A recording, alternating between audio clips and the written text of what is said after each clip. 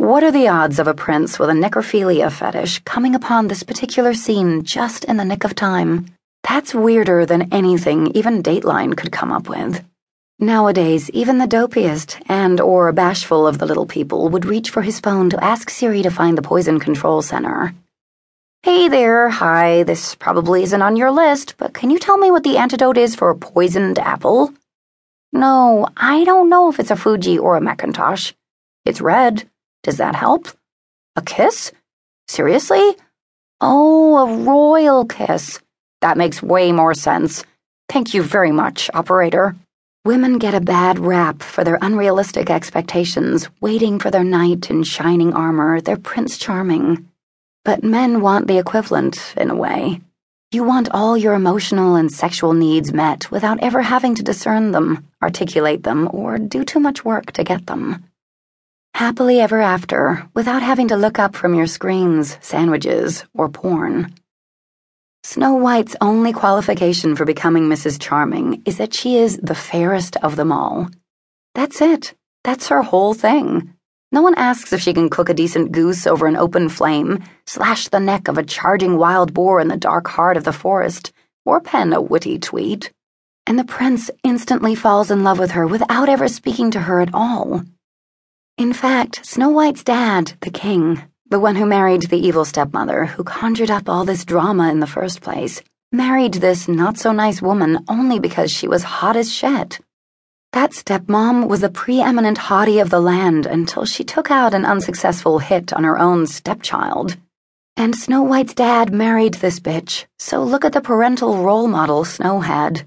Her dad prized beauty above all else.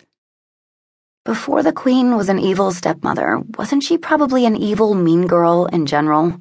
Didn't she create a whole bunch of drama amongst the other girls in the kingdom?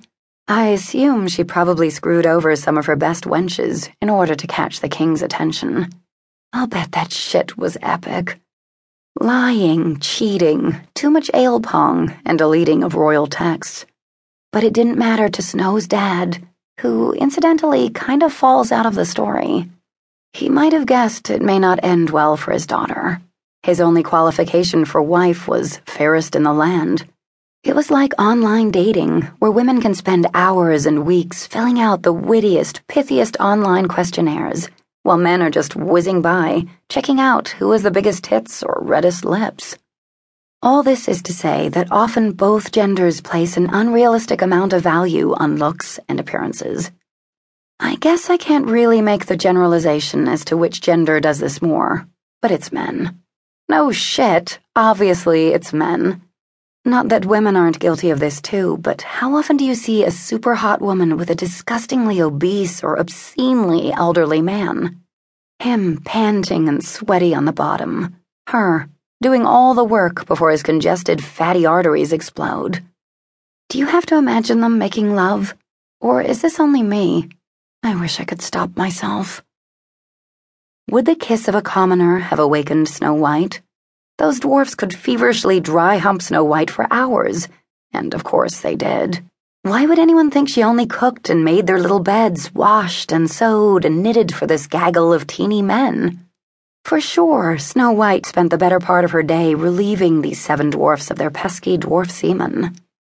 Oi, I wish it were only 6, she must have muttered between dwarf BJs. Quality versus quantity. But either way, if the remedy for her poisoning is kissing, Snow White wasn't waking up from the kisses of their 7 stubby little dicks. Let's face it, Snow White awoke from the dead because of the kiss of someone who owned a royal penis. You have to be Prince Charming. And no, you don't need to look like him, have his cool lineage, or even own an especially high-caliber steed. You just need to have his manners and his ability to listen. Maybe you already can fuck anyone you want, and maybe this is the most important thing for you to be able to do. But doesn't it always run dry? I mean, sure, of course, you can pick up stupid women who fall for stupid pickup lines, which is what those seminars should really be called. But women, like anything else, can be more or less valuable based on their own self-esteem. Generally, the ladies who fall for the pickup lines taught at seminars are the women who